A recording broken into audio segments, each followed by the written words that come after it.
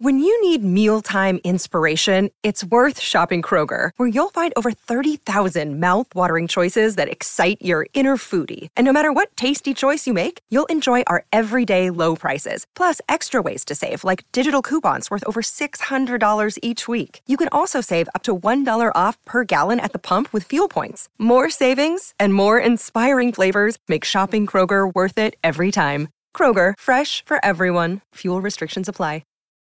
Look, Bumble knows you're exhausted by dating. All the, must not take yourself too seriously, and 6'1" since that matters, and what do I even say other than, hey?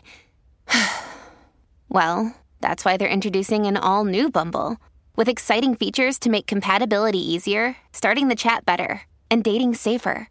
They've changed, so you don't have to. Download the new Bumble now. Families have a lot going on. Let Ollie help manage the mental load with new cognitive help supplements for everyone 4 and up, like delicious Lolly Focus Pops or Lolly Mellow Pops for kids. And for parents, try 3 new Brainy Chews to help you focus, chill out, or get energized. Find these cognitive health buddies for the whole fam at ollie.com. That's OLLY.com. These statements have not been evaluated by the Food and Drug Administration. This product is not intended to diagnose, treat, cure, or prevent any disease. Welcome to the New Books Network. Hello, friends, and welcome to New Books in Irish Studies, a podcast channel on the New Books Network. I'm Avril Earls, and I will be your host for this episode. Today, we'll be talking to Sonja Tiernan about her 2020 book, Marriage Equality in Ireland, A Social Revolution Begins. Sonja Tiernan, welcome to the show. Thanks very much, April. Delighted to be here. We're coming from quite the time distance here. I'm in Buffalo, New York, and you're in New Zealand. Yeah, I know. So I'm really grateful that you were able to take the time and we're able to sort of sync up here a bit. So it's going to be a pleasure to chat with you. I wonder if you could begin by telling us a little bit about yourself. Yeah, so I'm from Dublin, and I studied at University College Dublin, where I did my PhD. So I just moved here to New Zealand. It's just over 2 years ago now, actually. So some would say it was perfect timing based on what was about to happen, to take up my current position, which is the Eamon Cleary Chair of Irish Studies. And I co-direct a Centre for Irish and Scottish Studies here at the University of Otago, which is really wonderful, actually. So there's a huge Irish and Scottish heritage in this area, especially on the South Island and especially in Dunedin. So before I moved here, I worked in Liverpool. So I kind of, in some ways, I think I've been following a track of the old Irish emigrant, you know. I worked there at Liverpool Hope University, where I was head of history and politics. And in between, I've been very privileged, I think, to work in some of the leading Irish studies centres like the Keogh Norton at the University of Notre Dame and Irish studies at Concordia in Canada. So as well as like visiting fellowships in the Moore Institute and National University of Ireland in Galway. So I suppose I'm a historian, so it's Irish studies. So I do like to do interdisciplinary work, so I cross over. But I'm a historian primarily, and I'm more focused on gender and sexuality, which of course led me to write this book on the history of marriage equality. Excellent. So right from the get-go, you term this a social revolution. Will you tell us a little bit about what makes the marriage equality movement in particular a social revolution? Yeah, because what happened I suppose, when we think about the run-up before this, Ireland has been seen as a very conservative Catholic country. And certainly there was, I think most Irish people or anybody with an interest in Irish studies will accept the fact that there was a church and state-led society. Referendums that came up, we can see certainly, especially in the 80s and the 90s, we would have in the church getting very involved in campaigns when it came to those really social reform questions on issues of contraception, on divorce, on abortion.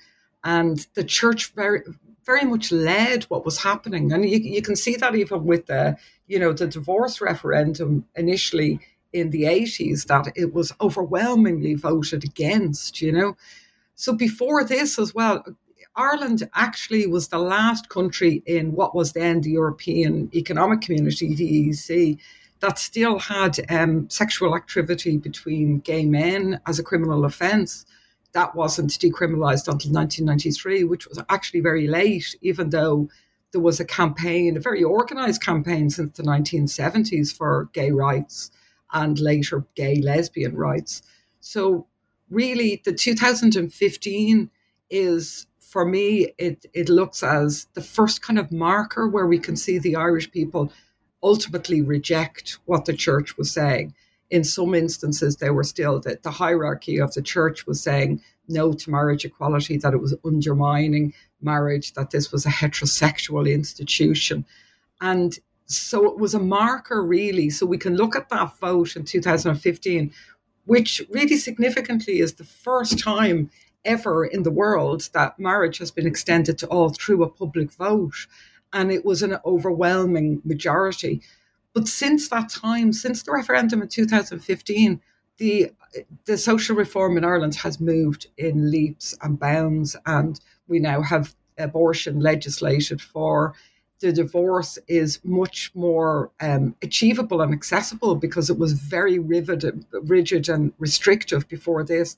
So it's opened up an entire new wave, actually, where people have realised they will vote in referendums in whatever way they see fit. And it's in the interest of human rights, I suppose, rather than what the Catholic Church has been saying. So it's that kind of separation, but it's led to a very big social reform. And now I think actually we can kind of witness it even now when we look at Europe during the pandemic and the anti-vaccination movements. We've got Ireland in a very different situation where there's the biggest take-up of vaccinations, and people have really moved forward with their thinking. And it's wonderful to see. It's really inspiring. Ireland's actually leading their way now on human rights, which is wonderful. Yeah, sort of shaking off that, what Tom Inglis called was the habitus and ethos of Catholicism, that sort of oppressive regime. Absolutely. Yeah, absolutely. So Ireland voted yes in the marriage referendum in May 2015. This is not like a surprise. We're spoiling the for you, but that made it one of less than 20 countries to legalize same-sex marriage at that time. So pretty, as you said, ahead of its time. Today, we're at around 29 countries, according to the Human Rights Commission. But in Ireland, this was particularly significant because it was only 22 years, as you noted, since sex between men was decriminalized, and only really 40 years since an out gay person appeared on Irish television for the very first time. So will you tell us a little bit about that longer historical context of the gay rights movement and global LGBTQ activism? Yeah, so I suppose, and you're right. I mean, it was the 1970s before we had, a gay man appear on Irish television, and that was David Norris.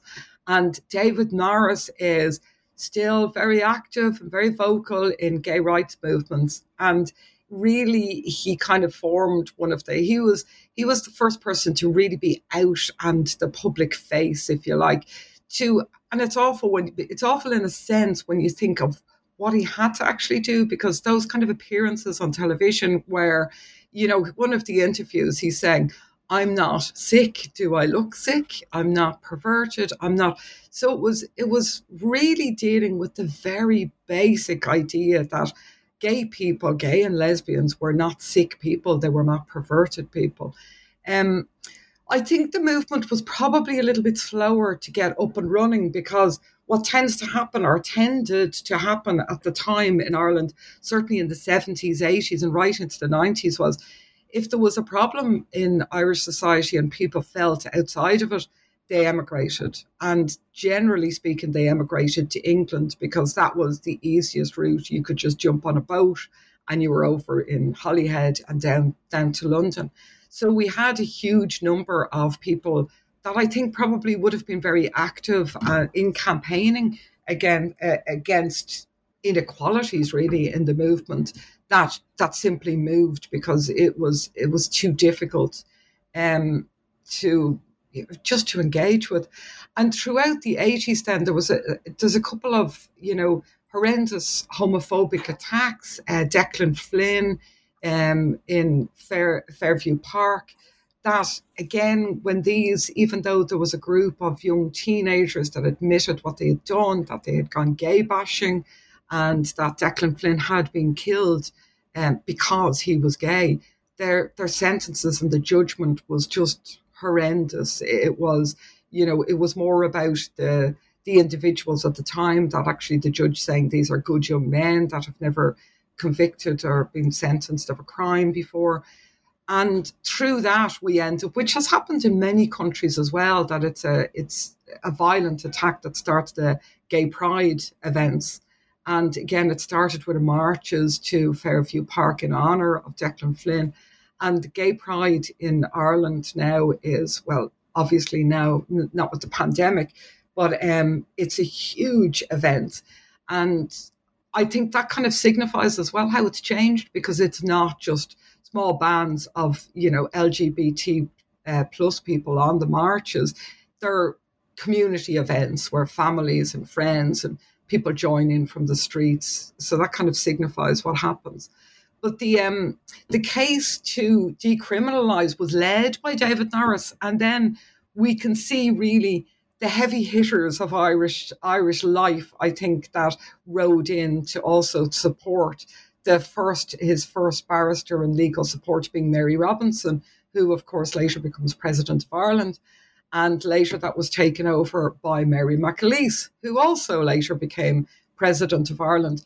So that kind of gives us an indicator as well of how Ireland was on its way to changing, because if you're going to have women like these who are legal experts and who are dedicated to fighting injustices and decriminalising homosexuality in that first instance, and then the people of Ireland vote for them as president, we can see that the change was already underway in people's minds, And I think that in itself, when we look at those campaigners and where they went to, that's kind of a key fact, really. Yeah. And obviously David Norris launches the gay rights movement with a series of court cases that lead right up to the European Union Human Rights Court. Yeah. And you identify some key court cases in the early history of the marriage equality movement. So how did those kinds of challenges to Irish law shape the movement's trajectory, do you think? The court cases that start, you talked about the Catherine and Anne Louise. So you've got Anne Louise Gilligan and Catherine Sapone, who really, I think what they were doing, which was a very clever way of initiating it, that they were looking to what was happening in America and Canada and individual cases that had been set there. And certainly that's what had happened. So you had different states legislating for extension of marriage equality to same-sex couples through taking cases. And I think it was LAD that were kind of involved and supported of that. So the couple who had been together for decades at that stage had decided that they wanted to get married for obvious reasons, because that's where their relationship was heading. And they got married in Canada. And when they came back, this is what it initiated. First of all, they wrote to the tax office, the Inland Revenue, and asked for them to be recognised as a married couple for tax purposes. And the tax office in Ireland wrote back basically, well, a little bit of a condescending letter of, dear ladies, we have a definition of marriage and it's between, and they took this definition from the Oxford English Dictionary to say a marriage is between a man and a woman and so on. And this is what initiated the very first case, that it was them saying they wanted to have their marriage recognised. They had been legally married in Canada because they were both Irish citizens, but they were allowed as any citizens at the time. They didn't have to be resident in Canada to get married. And that's what started it. Now, they had the idea of following a similar format that had happened in America and in Canada, and getting other groups of people to do the same thing, that they would get a number of couples and that they would take a high-profile case. That didn't come to play. And I think that again kind of gives us an idea of what was happening, I suppose, in Ireland in the background, that there was many couples that probably would have been supportive of taking the case that just didn't live there anymore because they had actually moved to different countries in order to be able to experience life fully as a married couple or even just an out couple. And there's also a lot of legislation in the background that really, I think, stopped people from going forward. So, for example, in the education system, if you worked for a Catholic school, well, a religious school, and the high majority of schools in Ireland are religious-run schools, therefore you couldn't contravene the church's teaching, and therefore they could legally either not employ you or sack you if you were a gay man or a lesbian woman. So you have people and that just gives you an idea of one particular employment kind of background. So it gives you an idea of what would stop people from going forward. It all sounds wonderful that you can, take a case with Catherine and Anne Louise and go towards this case to see if you can get a marriage recognised for you. But it just wasn't feasible for so many people. And I think with Catherine and Anne Louise, they were in the situation that they had established themselves, that they worked for universities, that they, even though it was going to have an impact on them and, socially as well as probably in their workplace, they weren't actually going to lose their job. So, it was available to them to do that route. So those court cases happened and they lost their case. That just didn't go forward. So it kept moving up. And it went to through the High Court, again, lost their case again. And that's really when they decide that they need to look to a new campaign. And in the beginning, it was set up as the CAL campaign for the initials of the two women, Catherine and Anne Louise. And that very quickly turned into Yes Equality, which was for marriage equality. Yeah. But before that happened, obviously, in 2007, the Dáil had started debating a civil partnership bill right on the cusp of the collapse of, the economic crisis. But that raised questions of the constitutionality of civil unions and or possibly even marriage equality. So what were some of the big issues at stake in these debates, and why was constitutionality constructed as a concern of the movement as it evolved? Yeah, I mean, it's a great one because the Irish Constitution, which I'm pretty fascinated about because it's that is the basic law of Ireland, essentially. So if you have a country like Ireland that is relatively young, if we think that it's only next year, in fact, that we'll be celebrating our centenary of the establishment of the Irish Free State. And when you have a country that it becomes independent through revolution and rebellion in a violent way, in a sense, that we got our independence, it will generally be that there will be one written constitution. That is kind of the easiest way to set up the establishment of a state. And there was one constitution written in 1922 when it is formed, the Irish Free State, was very short and covered very basic things. So we have the 1937 Constitution. Basically, that legislates for everything. When it comes through, it stipulates how the government will run, how the different states of office work. But then we get into family and personal sections as well. And that was voted in 1937 through a referendum. And every single change that has to be made to it or needs to in order to change legislation regarding anything connected within that, a referendum has to be put forth to the people to change it. Now, the issue of marriage is an interesting one because it was written in 1937. It never stipulated that marriage was what the Irish Tax Office had claimed between a man and a woman. That was never written into the Constitution. It was a marriage. And therefore, the debate in the beginning was, we don't actually need to change the terminology on this because you can just legislate. So you don't need to put it to a referendum. There's nothing in this that needs to be inserted or wording changed. But of course, then the debate arose with constitutional lawyers saying, well, we have to look at the Constitution for when it was written. And in 1937, nobody ever expected that two men or two women would want to be married.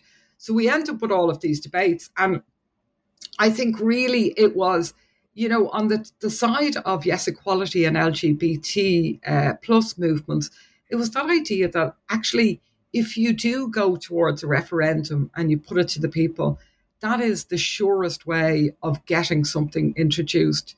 It's also the biggest risk. And it really was a huge risk because and of course, it wasn't down to the LGBT plus movement or yes equality as to how it would go. It was the government's call to make and constitutional advisors to the government to decide on this.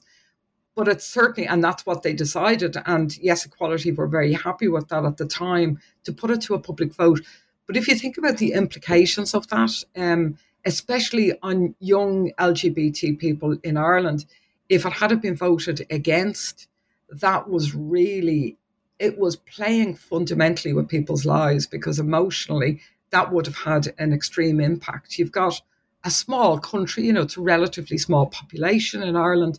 And, certainly at the time there was young people saying that if the country votes no, I don't know, am I going to walk down the street the next day and look at my neighbour and think, you don't accept my relationship and you voted no. And so it was a huge chance to take. And although we had a situation of things like pollsters getting people's opinion, well, how will you vote? There's also with something like marriage equality, there is an incident where people will say when they're actually interviewed because they're too embarrassed to say I'm voting against it, that they'll say, yes, I'm voting yes, but of course I'm going to do that. It's in the interest of human rights. But when they go into the polling station, they vote no. So even the polls weren't able to tell us, what was going to happen. So it was a really interesting one. But I think as well, the whole situation of the Constitution and updating the Constitution is really interesting because it's changed, because there's an awareness that the Constitution is 1937. So many updates have to be made. So there is a citizens' assembly now that has been set up, which is 100 citizens that have been chosen at random, supposedly to represent different age, sexuality, but how are you going to tell that, I suppose, gender, all of these things. And they will debate what happens and whether something goes forward for a referendum. So they were the ones that said, yes, this needs to go for a referendum. And of course, in hindsight, it was the exact right thing to do. Some of my favorite stories from the book are in that chapter where you have the fellow who's walking out and the much older gentleman says, of course you deserve this, right? Of course you deserve the same thing, the same way to express your love as my kids or my family or I do. So really a powerful chapter. You juxtapose the 2013 Constitutional Convention with Pantygate in chapters 7 and 8, which I think is really interesting. I think these are two moments which might be seen as opposite responses to Irish same-sex love and are really important for understanding the sort of mood or again, maybe that Inglis's ethos and habitus in Ireland at the time. So will you tell us a little bit about each of these moments and how they fit into the history of the marriage equality movement? Yeah, at this stage, 2013, the referendum hadn't been called, but the movement was way up there and it was towards, in the background, what's happening is because there was a split, there was definitely a split in the movement over the idea of civil partnerships and marriage. And eventually by 2013, we can see everybody kind of falling into the idea of, actually it's marriage equality and there is a support. So the momentum has now been gained. And in the midst of this, 2013 was the centenary of the Dublin lockout, that great big labour dispute which saw over 20,000 workers locked out in Dublin. And they had gone back to the Abbey Theatre, which is the National Theatre, had gone back to producing what was a really wonderful way of doing it, the Call for Ireland, which used to happen originally in the Abbey. And different people from all walks of life would be invited up to do Ireland's Call, address the stage during the series of plays that was there for the centenary of the lockout. And Rory O'Neill, who is also known by Panty, the drag and stage name of Panty, was asked to do Ireland's Call, and Panty appeared on the Abbey stage in her full regalia, and her call was essentially talking about how Rory O'Neill, when he's a man dressed normally, would check himself constantly because he was constantly being subjected to homophobic attack or abuse or just name calling, or, and he gives this really vivid account of standing waiting to cross the road when a car drives by and somebody throws a milkshake, I think it is, on him. And he realizes, he starts checking himself and saying, what is it about him? It's a very emotive call, and it gained global attention, actually. Even people like Madonna retweeting links to Rory O'Neill. And it gained a lot of attention at the right time, I think, when there was the idea of what about, so, that idea that Irish people in Ireland, because they were gay or lesbian or trans, whatever issue of not being allowed to get married, when marriage was and is the cornerstone of Irish society, especially still, and it's the basis of how the society kind of breaks down and operates. And to deny a whole band of people that was just inhumane, really, that it was denying an entire part of a family environment to be accepted in the same way. And that really gathered a huge amount of attention. And I think really it was a pivotal moment for people in Ireland to understand, really to start thinking about it. Because even by 2013, I think there was a lot of Irish people still saying, well, I don't know anybody gay, Of course, everybody, but people still weren't kind of speaking about it as openly as they do now. And that was definitely a key changer. And of course, what we end up happening with Panty is that then he becomes centre in the movement, because he is very vocal and he has always been very outspoken about gay rights and about various campaigns. And in the run-up to the campaign for marriage equality, he was interviewed on an RTE, or Radio Television, national television programme, and talked about, particularly named a couple of journalists who were homophobic and organisations. And it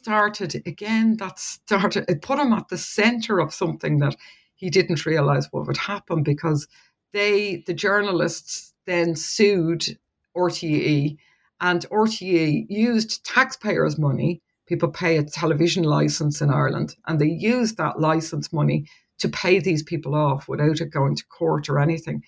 And I think that actually garnered such massive support for gay rights in Ireland at the time that it was extraordinary, because people were absolutely disgusted that actually you're protecting somebody, because it's okay to say something bad about somebody for being homosexual, but it's not okay to actually call somebody homophobic.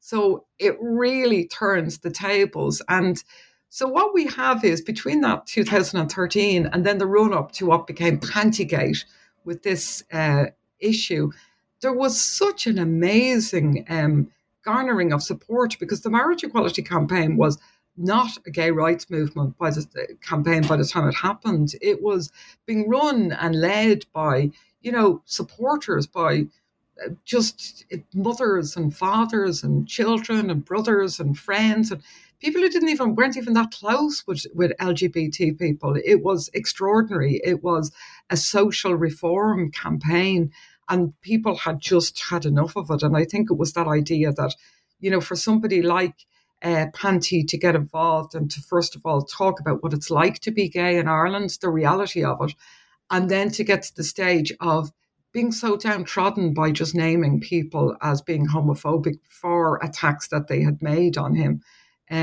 That was really significant, and the people in Ireland just had enough, So by the time the marriage equality referendum comes along, people are thinking, that's it. This is how we move forward. Yeah. And you mentioned sort of two kind of key arms, I think, of the marriage equality movement, right? You have social media being this major tool to get the word out and to gain momentum, but also a sort of, I don't know, a very Irish thing where, having folks call their moms, call their grandmas, call their dads, right, and sort of use that kind of momentum in a completely, a very, very, I don't know, analog way compared to the digital social media way. So will you talk a little bit about those two arms of this movement and how they are sort of representative of the movement and maybe even as a 21st century sort of Irish movement? Yeah, the social media became extremely important, possibly more important from an Irish context, I think, than it would have in many other countries, because it connected immigrants abroad. And of course, as we all know, if every Irish person moved home tomorrow, I think the Ireland would probably sink. There's so many of us abroad. But there's emigration now, of course, is very different. It's not like, we're not going back to the 1840s and 1850s where people were getting on a boat and going to America and Canada, never to return. And we also have waves of immigrants. And of course, I meet people here as well. It's the same, that they're younger, they come away and they move away for maybe 2 years, 5 years. And their intention is always to move back to Ireland. And they're very connected with Ireland and they're very connected with what happens and they want to stay involved. And the social media very quickly picked up on this, and different movements started trending on Twitter, first of all, with home to vote, and the boat to vote. There was various ones that was calling on immigrants, especially in England and across the UK, to get the boat back. And people were starting to organise coaches to get people up to Holyhead and onto the boat so that they could come back in order to vote. But that, because it took off so well on social media and because people started, and I was certainly, I was doing talks over in England about the marriage equality referendum. So there was people like this and it was, it just spread. But by the time of the actual vote, it was astounding. There was people coming back from Australia and New Zealand, from America, from Canada. There was people coming. It was just unbelievable. We also had a situation where even those Irish immigrants who at that stage had lost their vote and weren't entitled to vote were then, if they could afford to pay for somebody's flight that was Irish going back to vote, they were paying for people's flight. So therefore they were saying, take my vote, essentially. It was absolutely extraordinary, actually. And you could certainly see it. I came back from Liverpool to go to vote.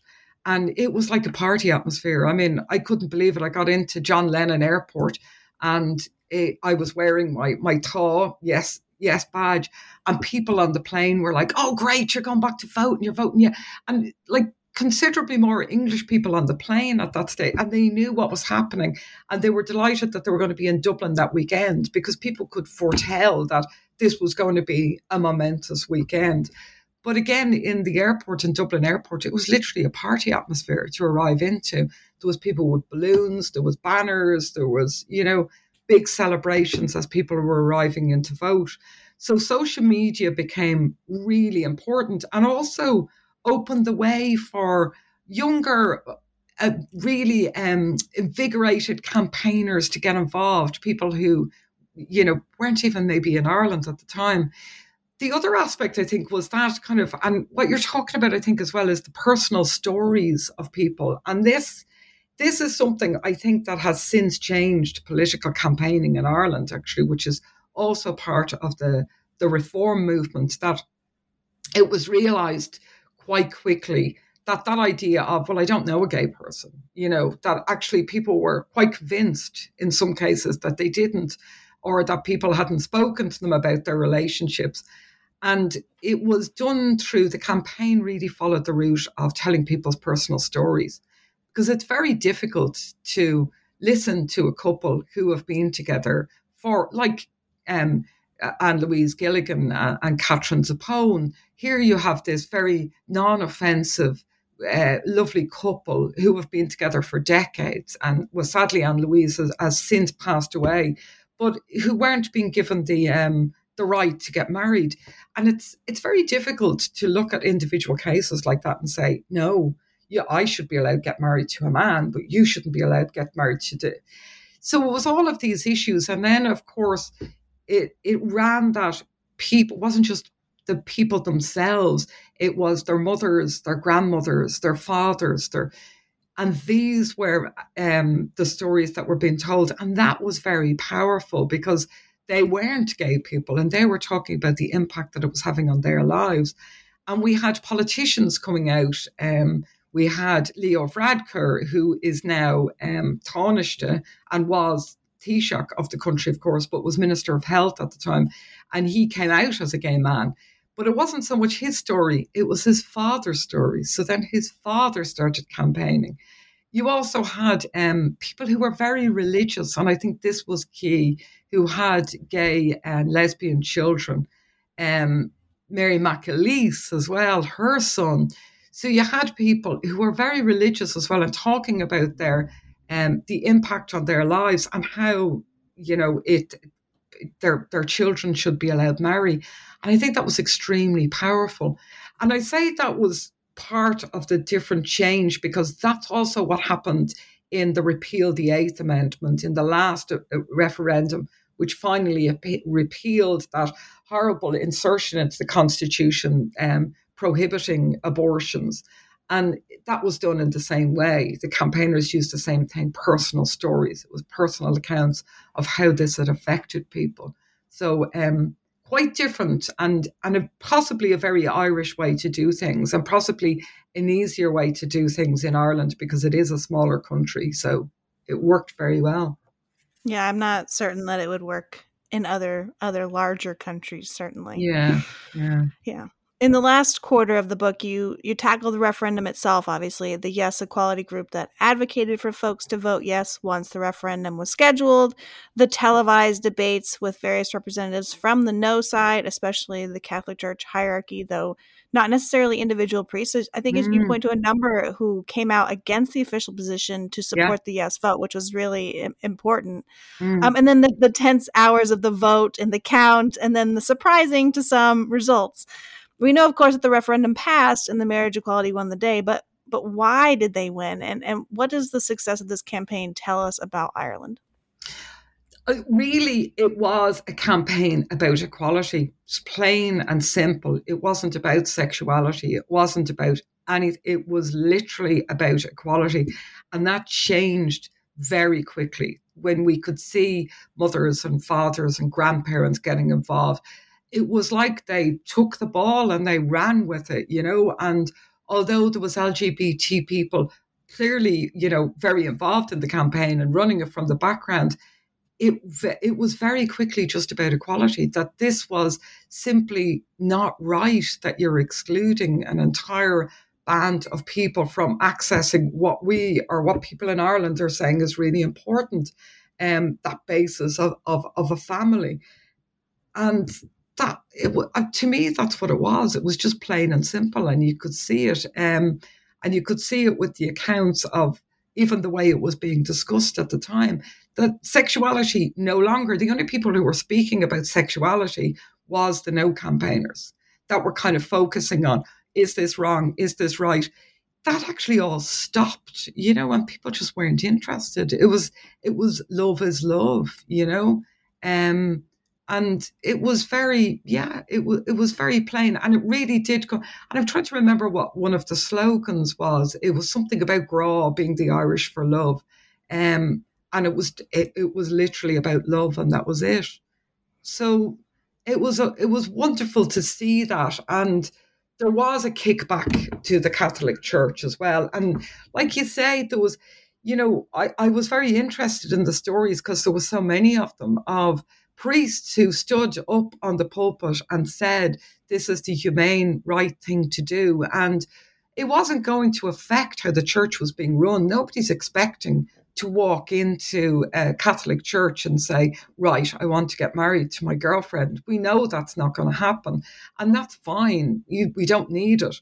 Well, I mean, I suppose some people might want it. However, there was a lot of priests and nuns and people high up in the church saying, there was even one priest in North County Dublin who came out as a gay man on the pulpit, and he got a standing ovation from the congregation. It was extraordinary. And really, there was that idea as well that actually this is not what the Catholic Church should be about, that should be about love, that it should be about equality. And I think it was partly a message to the hierarchy, and they certainly got that message. And, it was announced very shortly after the results came through that they realised that the Catholic Church in Ireland needed to take a stock take, essentially, to really see where they were going and how they were handling this, because what was coming from the hierarchy and the official messages were not good. And when they were read from, as in the bishop's letters from the pulpit to say vote no or against marriage equality, people were walking out of the congregation. So, it really gave them a bit of a wake-up call, I think. Quite a different experience from what we saw in the 1980s and 1990s, certainly. Absolutely. We discussed this a little bit already, but I'm hoping that we can circle back to it. The sort of global context of marriage equality. So where does Ireland's efforts to legalize same-sex marriage fit into that global context? And how do you think marriage equality fits into this longer history of the Irish gay rights movement? Yeah, I think from the global context, we have the other country that kind of shook up people's idea was Spain. Spain was one of the first countries to introduce marriage equality, very Catholic, seen as a conservative country as well. But that was still different because that was legislated for through their government. The Irish situation shook up a lot of people, and especially countries that have, I should say, a history of Irish emigration or a lot of Irish heritage. And one of those was Australia. And we can see very quickly the impact that it had in Australia, because the government were essentially, I would say, I'd be happy to say that they were afraid to legislate for it. And then, of course, once the Irish referendum happens, it starts being debated then in their government. And opposition sides are calling on the government to say, but look, if the people of Ireland want to bring this in, why can't you legislate for it? So you see Australia then doing something that was laughable in some senses because it meant nothing, legally speaking, but they were trying to ape an Irish context, and they did a postal vote to find out how many people in Australia. And of course, every Irish person has relatives in Australia. So of course, we were on to everybody going, yeah, what are you doing and what's happening? And this was basically to see, it wasn't a legal vote, so it wasn't going to change the law, but they wanted to get people's opinion. And once they got people's opinion through this postal vote, then they brought in marriage equality as well. So you can definitely see that it did have an impact, and it did kind of spin off. So I think it's the idea that although other countries were legislating for it, the fact of a public vote being so overwhelming, and the fact that it was Ireland, really kind of shook up many other countries. And that certainly helped. I think also the campaign and the method of campaigning was quite different. And that certainly had an impact on other campaign activists too. So this is quite key. From an Irish context, when it comes to LGBT rights, it's an overwhelming difference. It's a game changer entirely. We can't say that Ireland now has no homophobia, but we can't say that about any country. But certainly it is not acceptable to be homophobic. It's not acceptable to make homophobic slurs. It's so from a social perspective, we have all of that. And just to kind of give you a sense as well, after this came in, I married my now wife, and we had a big wedding reception in Dublin with her family and my family, and we both wore our white dresses, and our families were ecstatic. And there wasn't one incidence of somebody saying they weren't coming to the wedding or not being supportive. It was perhaps even more an emotional event than than a heterosexual wedding at the time, because people were just so delighted that this was the result, I suppose, of their yes votes, you know. So I think these things have changed how families are viewed. You know, it's that idea that at the wedding people were saying to us, when are you going to have children? That question never would have been asked before, you know. It's kind of, it was the idea that, well, gays and lesbians will never have kids. They'll never have a family. So it's changed the perception in Ireland. And that's a fundamental thing. That can never go backwards, you know. It can also, where you have, you know, and we've seen it in different states in America as well, where there will be moves to kind of roll back on legislation, or, you know, after marriage equality has been introduced in a state, that legislate now against it. That can never happen unless it goes to a referendum in Ireland. That's the only way you change that law now. And the odds of it going to a referendum are very slim. And because it was so overwhelmingly voted in, the odds of it being changed. So that in itself has given Irish LGBT people a very different position in Irish society and a very different acceptance within Irish society. So now that this social revolution has taken place, what do you think is on the horizon in terms of other issues that are still in need of being addressed that this moment will have an impact on? I think, I mean, the first one that I was very conscious of, you know, as an Irish person, I'm always very conscious of the entire of Ireland, and Northern Ireland is always a concern. And I ended the book with an afterword, because at the time, marriage equality had still not been legislated for in Northern Ireland. And, you know, this is kind of a very difficult situation, because is at that stage across all of the rest of the UK, Northern Ireland still being under the remit of the UK, still hadn't legislated. So now you had 6 counties in Ulster not having marriage equality. And I think that was kind of a key, another game changer, because now it's only in the last year that it has been legislated. It was pushed through Westminster because it couldn't go through in Stormont at the time. And actually, the 13th of January in 2020 was the first marriage between a same-sex couple that happened. And that, well, it was in February they actually got married. And I would still be kind of looking at the idea of bringing the North and the Republic of Ireland into the same alliances when it comes to especially human rights issues. And we can also see that when it comes to abortion.